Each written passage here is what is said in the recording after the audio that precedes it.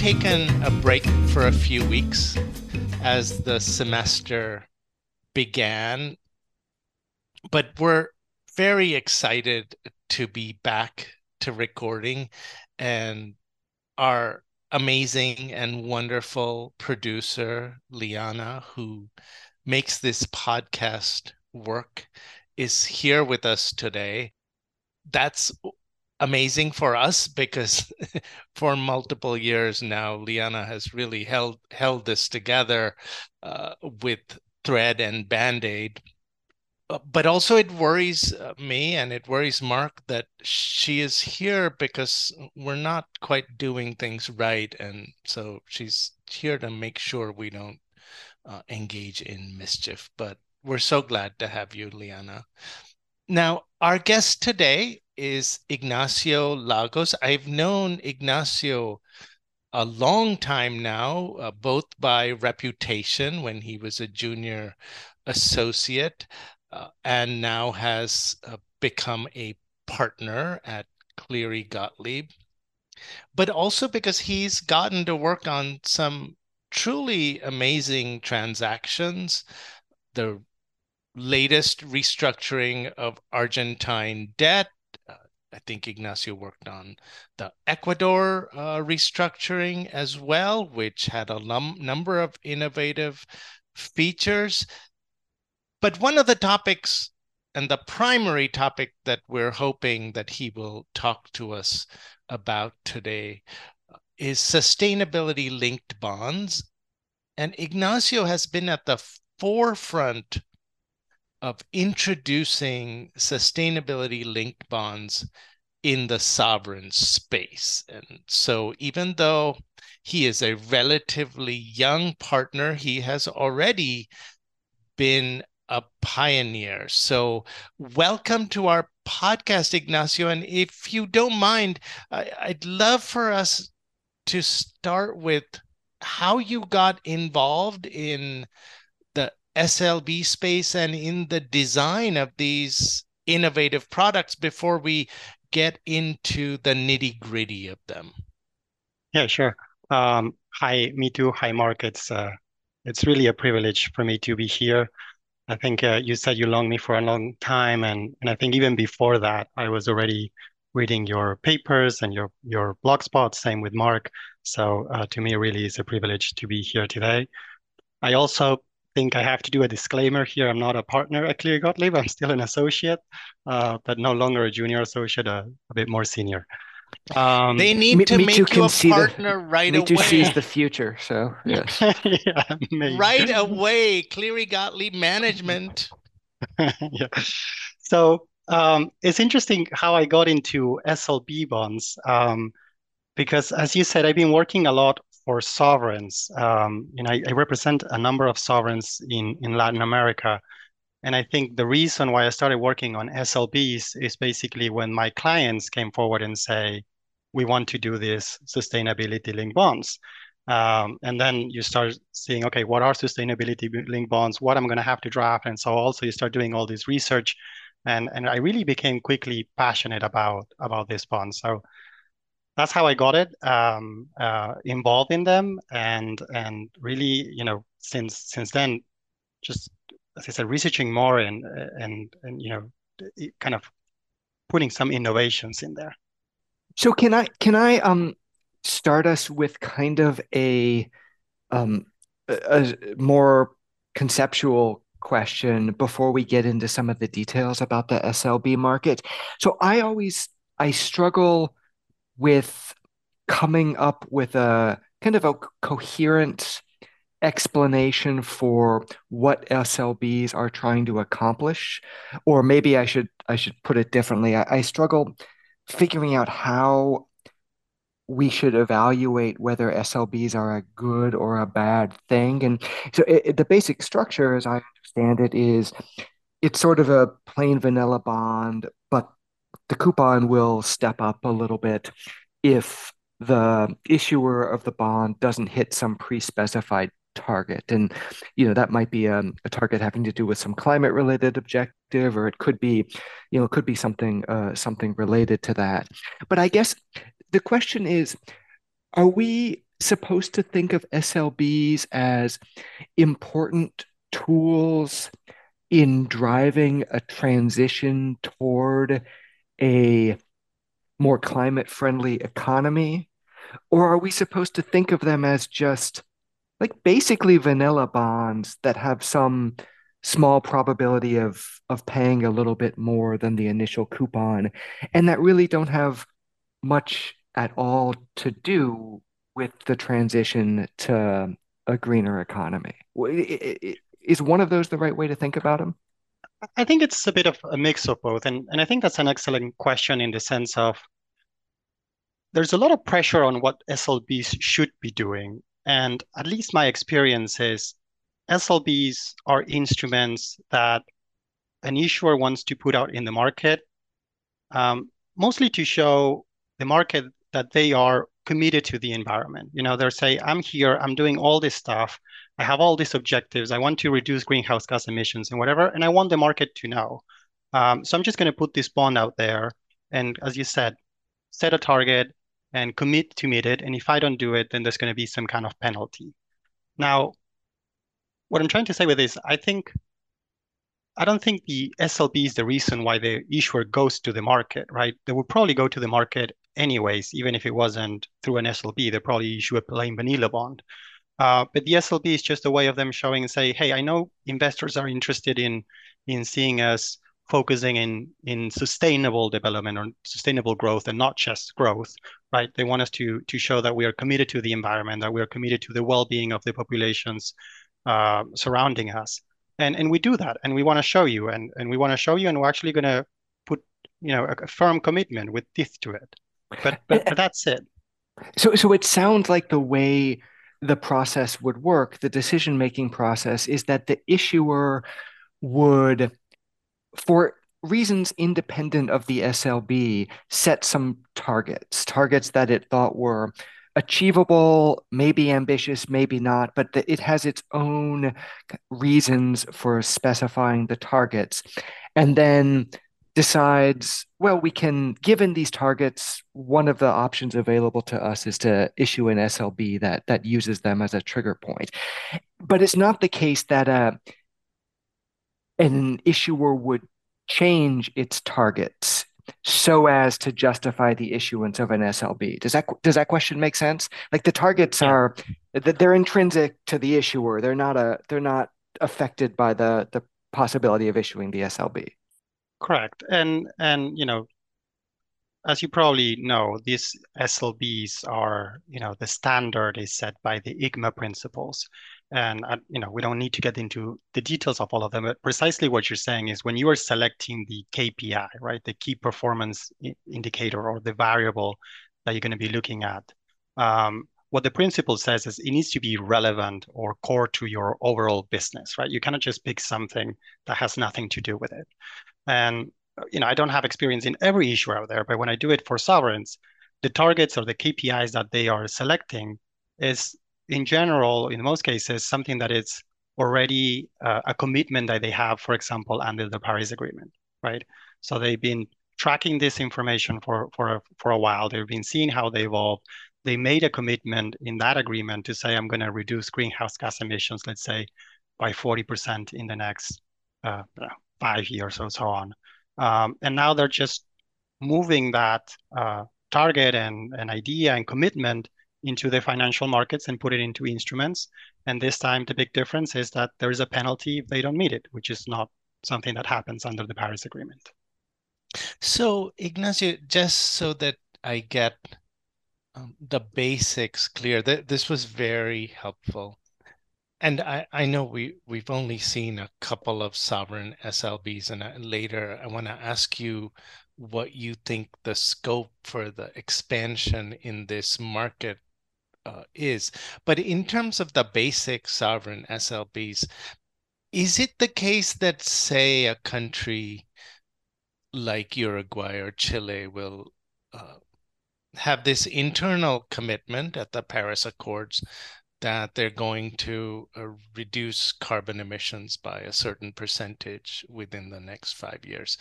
And then the issuance of the SLB will give them an incentive to meet a slightly higher target. So 40% reduction, but we're going to do an SLB and we're going to aspire to 45% reduction. Or is it we've committed to 40%, we're going to get to 40%, and we're going to raise some money because that's a pretty good goal. And so we should get some reward from the market for doing that. Which one is it, or is it too early to tell? Or put differently, are the SLBs giving countries an incentive to do more, to produce more climate reduction than, say, the Paris Accords?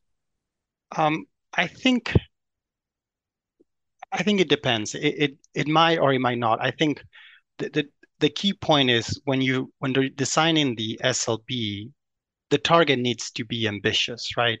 So I think at that moment you're going to look what you have as a commitment under the Paris Agreement and say, let's say that you had a commitment of reducing 40% in 10 years and you're already in year 8 and you only have 2 more years to go.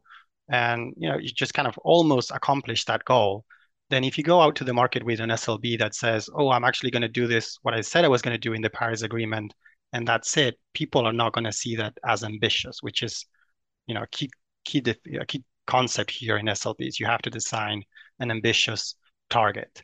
Um, so it depends. And this is just to give an example for Uruguay, for example, they had a target for greenhouse gas emissions under the Paris Agreement that was measured over their GDP, right? And they were doing pretty good. They were, going towards the target. But what happened is that with COVID, GDP decreased, and that affected the ratio, right? Not necessarily that means that they ended up issuing more greenhouse gas emissions, but just because it was a ratio of greenhouse gas emissions over GDP, it just affected the ratio. And all of a sudden, when we were about to issue the SLB, you could kind of say there were a few steps back. So even trying to meet the target that they had under the Paris Agreement seemed very ambitious. And as I said, I think the commitment is there, but one thing is to say under the Paris Agreement, I'm not saying that they don't take it seriously because they do. And another thing is to put it in paper and say, I'm actually going to pay more of a coupon if I do this. And and one thing that I also think is relevant to think is, Mito, you were saying, trying to take some advantage or be rewarded, let's say. And I don't think looking for that reward, which I think you were probably trying to, aiming to refer to what's called as the greenium, right? I'm not sure people know if there is one out there. So I don't think when issuers go for SLBs, they're not trying to reduce. At least there's no evidence that you can reduce the cost of financing because you're issuing SLB compared to a plain vanilla bond. So as I say, I think the driver here is to say, look, I'm doing a lot of effort to meet these targets. I think you guys should know. And I think you should, you know, reward me in the sense of buy my bonds, but probably they will get plain vanilla bonds purchased if they were the other way. So this, I hope you don't mind. I'm going to follow up on this. This Yep. is again very clear and helpful for us to understand this. Since you've worked on so many sovereign and corporate issuances, you can correct me on this, but one of my core assumptions for any of these transactions, and particularly when one is doing an innovative transaction with funky pricing, and by funky pricing, I mean including contingencies in a fixed income instrument. And my impression from the old fuddy-duddy days is that fixed income investors really get the heebie-jeebies when you include any contingent aspect in their bonds because they worry about how to price it. Are the SLBs designed in some ways to make sure that this new bond will be liquid with the rest of the bonds, that, if this step up and step down, which is great, but it won't be such a big effect that you can't trade it similarly to the other bonds. Because my memory from when I worked on these transactions, and I never got to work on anything as cool as an SLB, which I regret, is that debt managers are obsessed with the quote unquote curve. And they need their bonds to be on their curve. And they keep talking about, will this be on the curve? And I've been wondering, like these SLBs, they're contingent instruments, but they're tiny, tiny contingency. And so do they basically, because of the lack of a greenium, just trade like a similar Uruguay bond with the same maturity? Or do you have to worry where it will be on the curve? And I guess that is a question. I'm babbling on, but it is a question as to whether or not this would be different for a different type of country, because Uruguay and Chile are really strong issuers. One can be confident of them. They already have shown their climate commitment in other ways. Wondering whether, the bond market is just like, yeah, I'm not worried about a Uruguay. Yeah, I think that's right. Whether, I think we have to see a little bit more, get more data as years go by to be able really to tell whether there is a difference. My understanding so far is that they are not traded anywhere different in the curve than a plain vanilla bond. I might be wrong, and as I said, I think we need more data, and I think investors are still trying to fully understand these bonds. But my impression is that they are pricing them kind of the same as a plain vanilla bond. As you say, there's a contingent element to them, but the contingency is very small. Generally, the coupon step up, which is the most frequent penalty, is about 10% of the coupon. So I don't think they put significant weight on them when they're pricing it.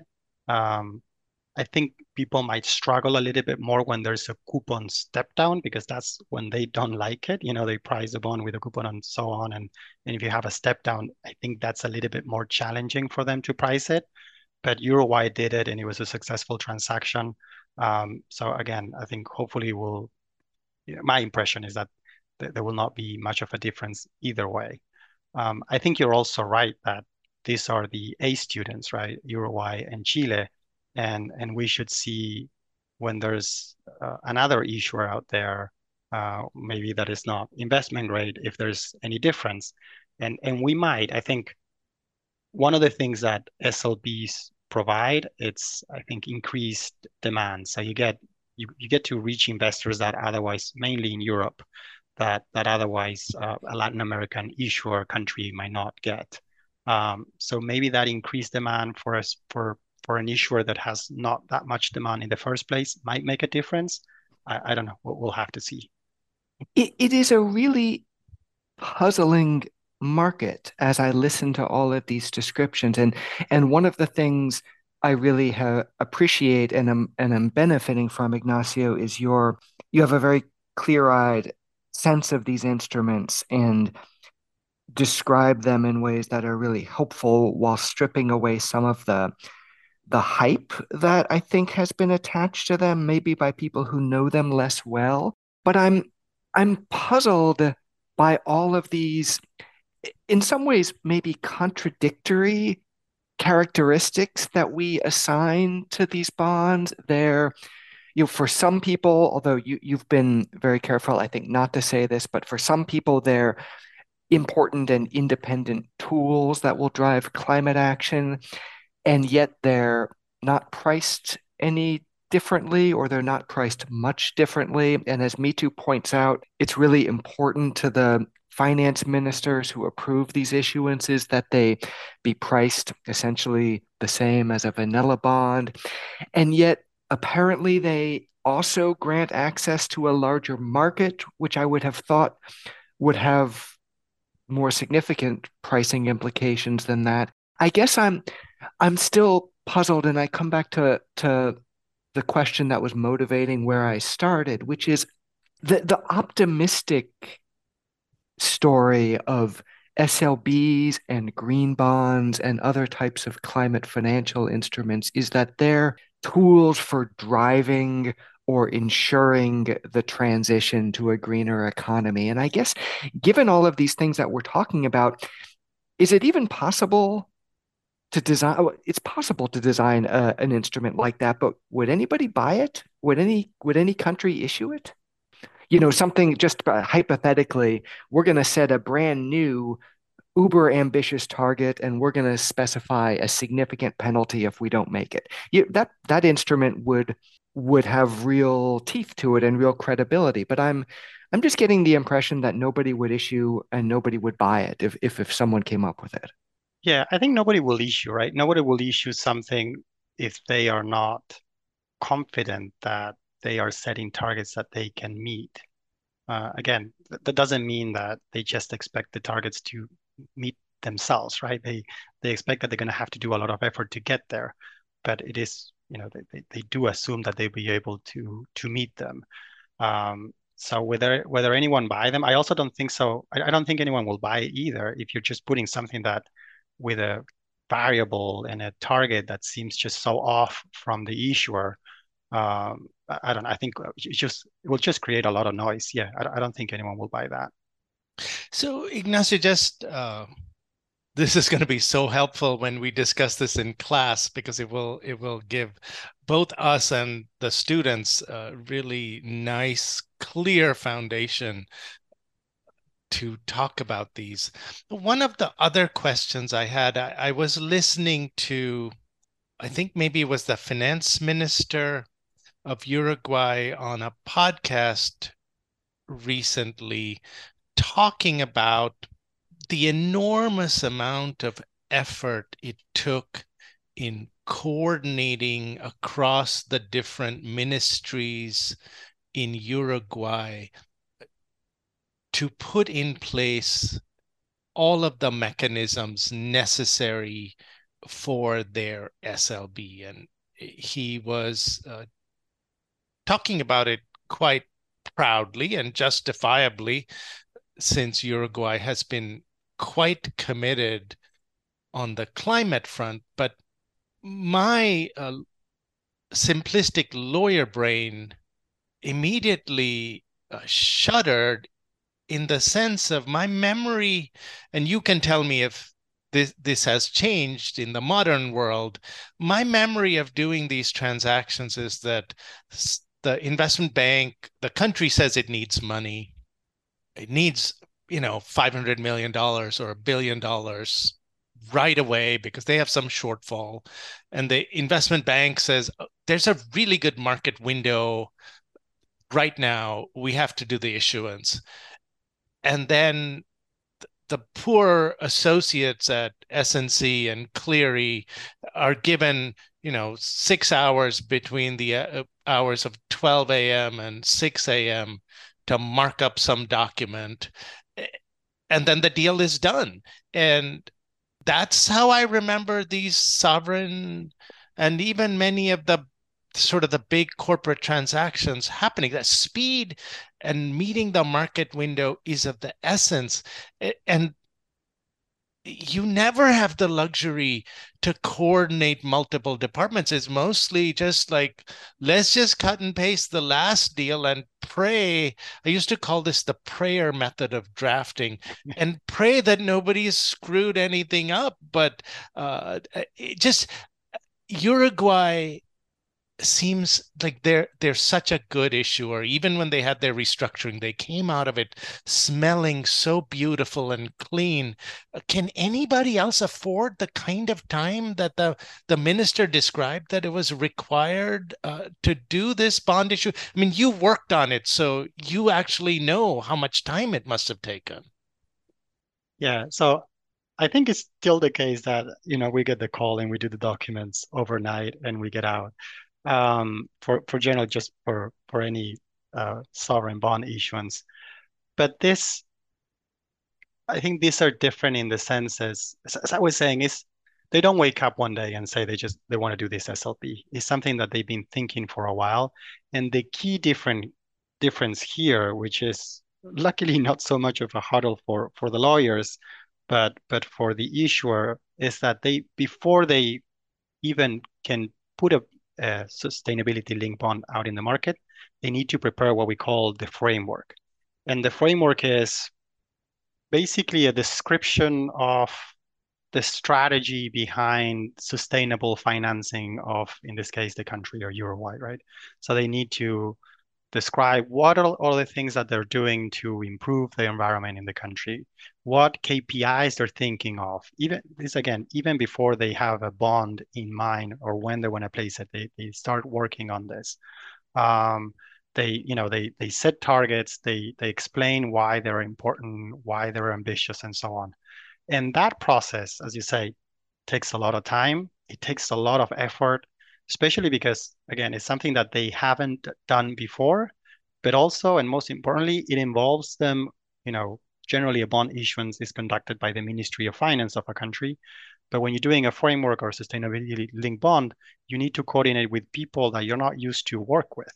So you need to reach out to the Ministry of Finance, sorry, the Ministry of Environment, or you need to reach out to the Ministry of Foreign Affairs, for example, if you're selecting a target that has, it's already a target out there in the Paris Agreement.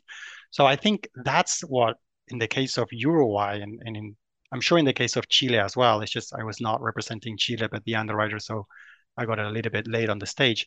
Um, but that's what takes a lot of time, just and as you say, Uruguay just wants to do everything right all the time, and they take all the time to think things through and to make sure that there's good cooperation among the ministries and that they know how they're going to get the information and how they're going to get it reviewed and so on. And that takes a lot of time. But in the middle of that time, they if there is a window to go to the market, they're going to go with the plain vanilla.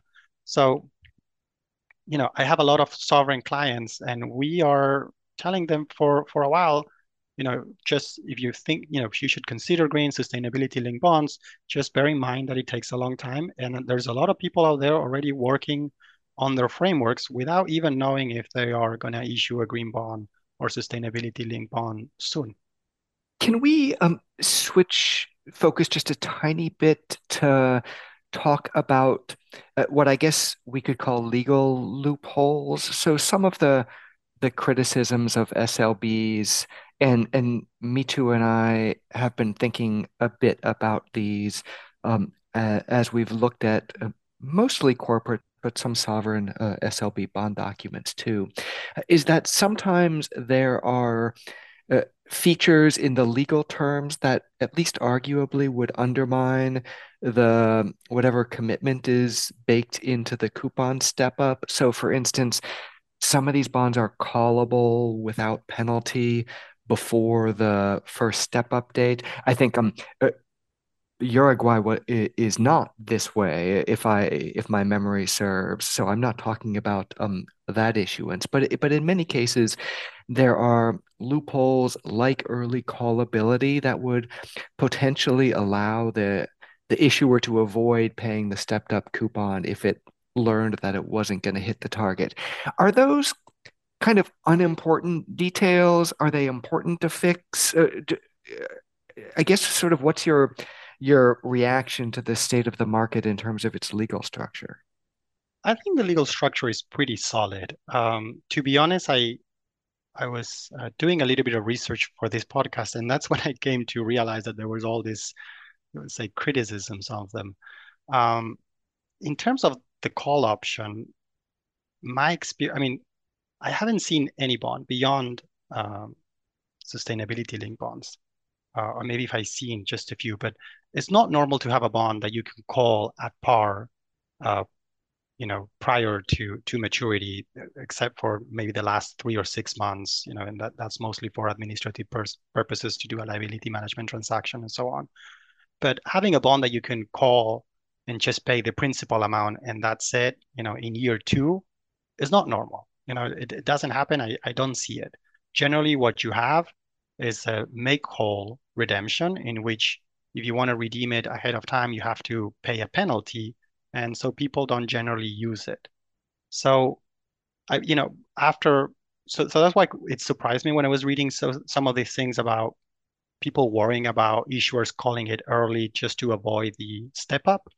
And when I delve a little bit more on the literature on it, I see that they spotted a few that I'll be interesting to see them, but at least the sample of the paper that I read, it's just they grab 200 bonds and then they say, okay, but we're going to leave aside all the ones that only have par call options the last 3 months and those with make whole redemption, because those we don't worry about anything weird because there's the penalty and there's a protection within the bond itself, and we're just going to focus on the other ones.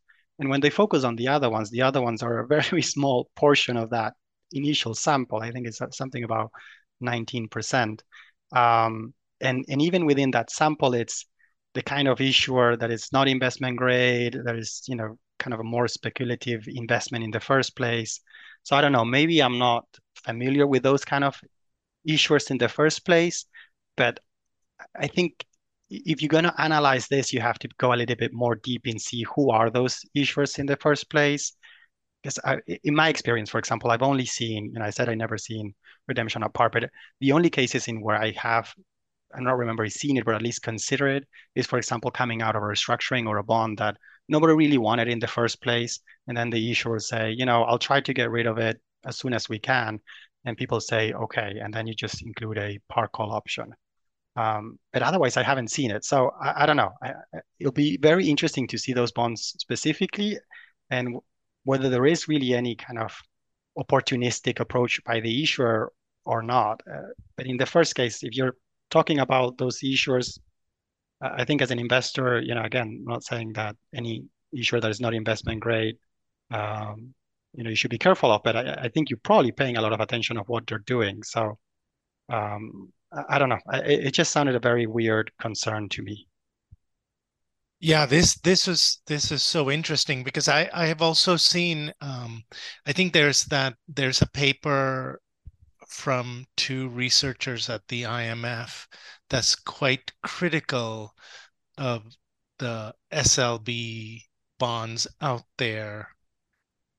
And there have been a couple of pieces on Bloomberg looking into the provisions of SLBs and saying it's really the targets are not ambitious enough and it's too easy to evade them. But I've also been fascinated by these make whole. But we also want to move on before our time is up to ask you about even more esoteric aspects of these bonds. But one last question from me on this. So just to get it clear in my head, many bonds, especially in the Latin American space, if I'm correct in remembering the data, have these redemption provisions where you pay a rather substantial amount calculated through this make whole formula that is so not actually making them whole. It's, as you said, it's actually a substantial penalty if you redeem it early. And sort of the economic logic is basically if the country redeems it early because the country gets a benefit, investors are losing this nice interest rate. So they want compensation for losing out on a nice, predictable, juicy interest rate. Now, if I'm thinking about an SLB, would I expect that if you are redeeming it early because you don't think you're going to meet your target that you promised in the SLB in terms of carbon reduction, that the make whole amount or calculation increases even further, or does it just stay the same? And now I know, again, we only had a few sovereigns, but I'm assuming that the same make whole structure applies for corporate bonds. And I know you've worked on a number of those. I don't know if that was clear enough, but I was wondering. Me too. Can I just make sure I understand the question? So one way to think about this is if the make whole provision just calls for the payment of principal plus interest, the remaining coupons, I guess, and the call happens before the first step update. Is the question whether the remaining coupons are calculated at the stepped up rate, thus being sort of a penalty for calling early or removing the incentive to call early, versus calculating the coupons at the original non-stepped up rate? Is that the underlying question? Uh, I'll let Ignacio answer it Yeah, because I think now yeah. I'm a little confused. I was more wondering as to whether or not. So you have the standard make whole, and it's a very, very standard premium across. I think in a study I did with Ugo Panizza, we looked at the make whole amounts and percentages across thousands of bonds in recent years, and they were pretty much within the same risk category, identical. And I was just wondering whether or not if you have an SLB and you're trying to, you know, you're not going to make the target, whether or not the make whole amount is adjusted for the fact that there's a step up or step down that you're not going to meet. Yeah. I think you're both talking kind of the same, but different aspects of the make whole provision, right? The make whole provision has two things. One that says you're going to bring the present value of all the different payments that you have to make to present. Um, but then there's also, aside from that, there's a premium that you have to pay, which is something like 50 basis points, 30 basis points. It depends, in my experience, at least on the maturity of the bond. Um, and that premium in SLBs remains the same.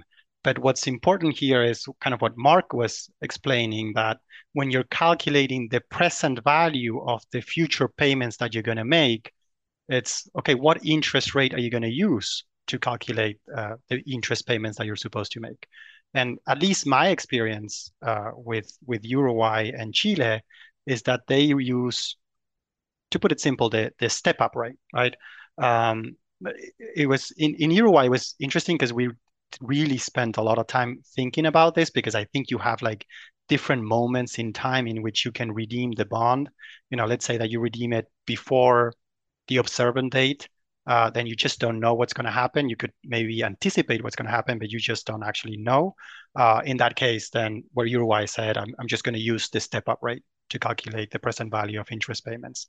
If I do it between the observance date and the date that I'm actually supposed to make the payment, then already I'm gonna, you know, I'm already gonna know or not know, but then I'm gonna use the information that I know, and so sorry, I think I'm getting a little bit confused myself. I should review it. But the point is for Uruguay was the moment that I tell people this is the new rate because I met the target, didn't meet the target, Uruguay has a step up or a step down.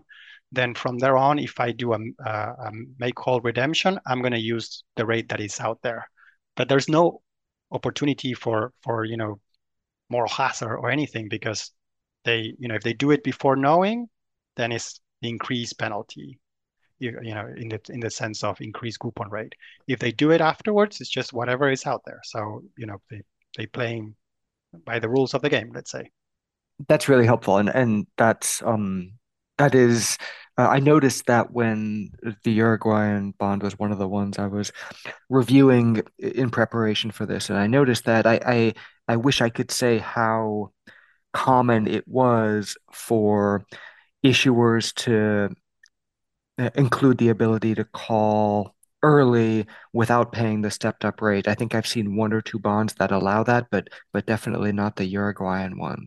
Um, we've taken up a bunch of your time, and I feel like we need like a musical interlude or something, because we wanted to ask you a question that just had nothing at all to do with SLBs. It's just totally off topic, but we've been puzzling it over, and we couldn't resist taking advantage of your expertise. So if you'll tolerate a complete, off-topic question, we've been um sort of following this lawsuit by a plaintiff, Hamilton Bank, against Sri Lanka, which I don't think you have any involvement in. You correct me if I'm wrong. Yeah, no. But basically, there are a number of puzzling things about this lawsuit, but one of them that happened quite early is that So the lawsuit was brought by the beneficial holder of these bonds, Hamilton Bank. And one of the arguments made quite early in the case by Sri Lanka in an attempt to have the case dismissed.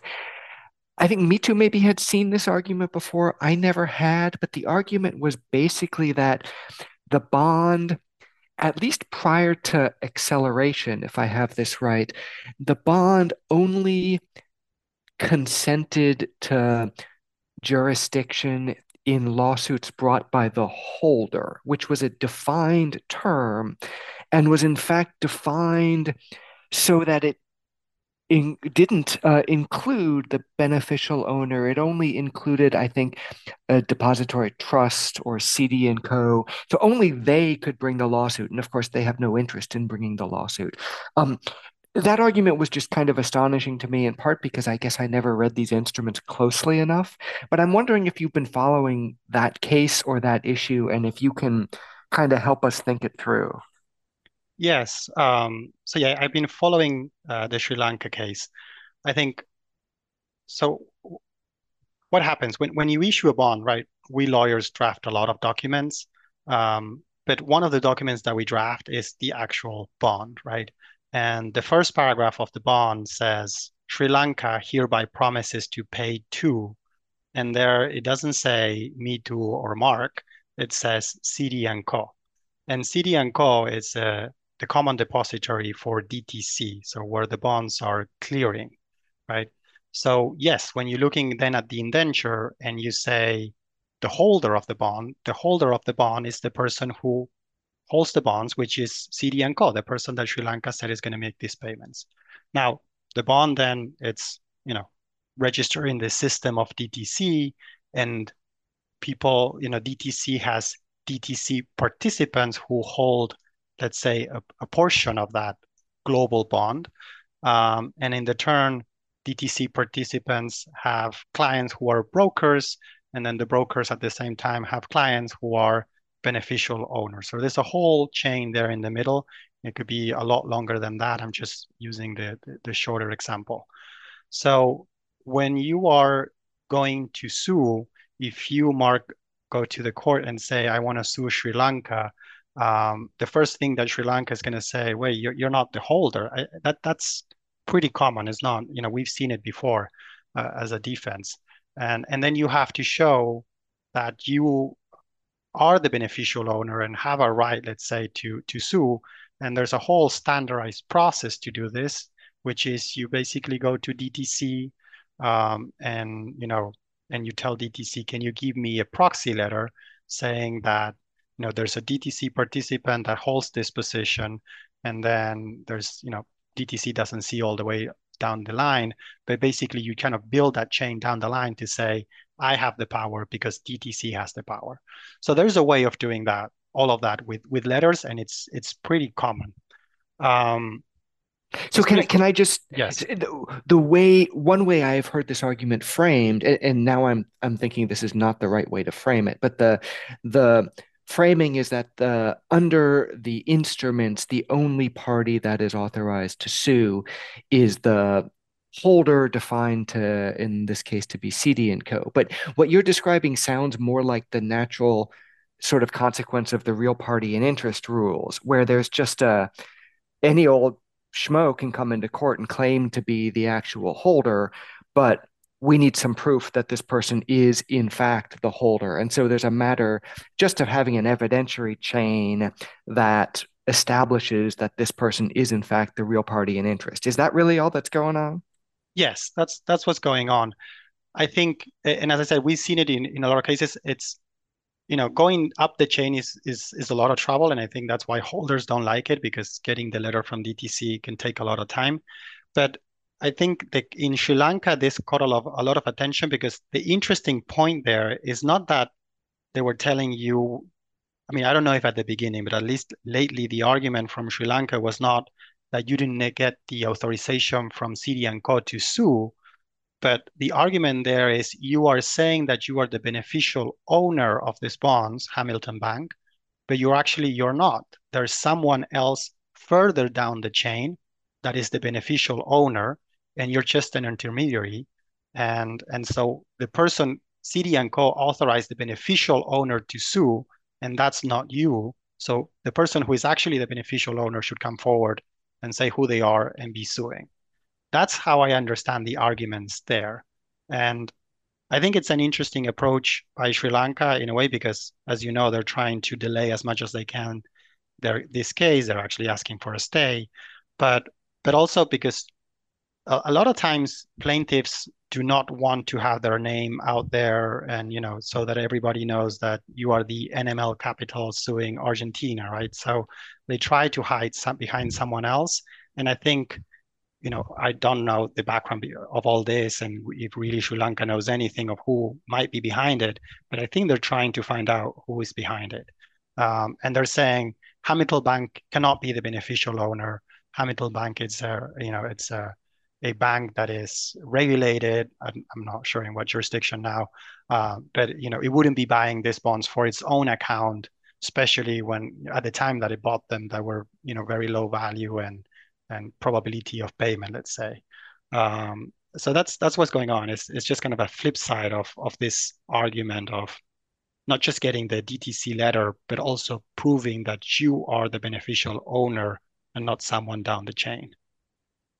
Oh, this is super helpful. And actually, even though Ignacio, you and I have talked about this before, this clarifies things even more. So I want to ask more sort of really nuts and bolts about this because I remember looking at, I think it was a province of Mendoza case from many years ago, maybe 2015, where this kind of argument had been raised. If my memory of the Sri Lanka litigation documents is correct, Sri Lanka claimed that the beneficial owners had no right to sue, that only the registered holder had the right to sue, and that this was clear because you can see that the document doesn't have any mechanism by which you are allowed to get permission. And so it said, unlike the province of Mendoza case, where at least in the prospectus, there was something about getting how you could get permission. And now I remember it was the Appelstein case. And that's what the court in the Appelstein case rested their decision on, which was in the prospectus, there was an explicit statement that you could get permission.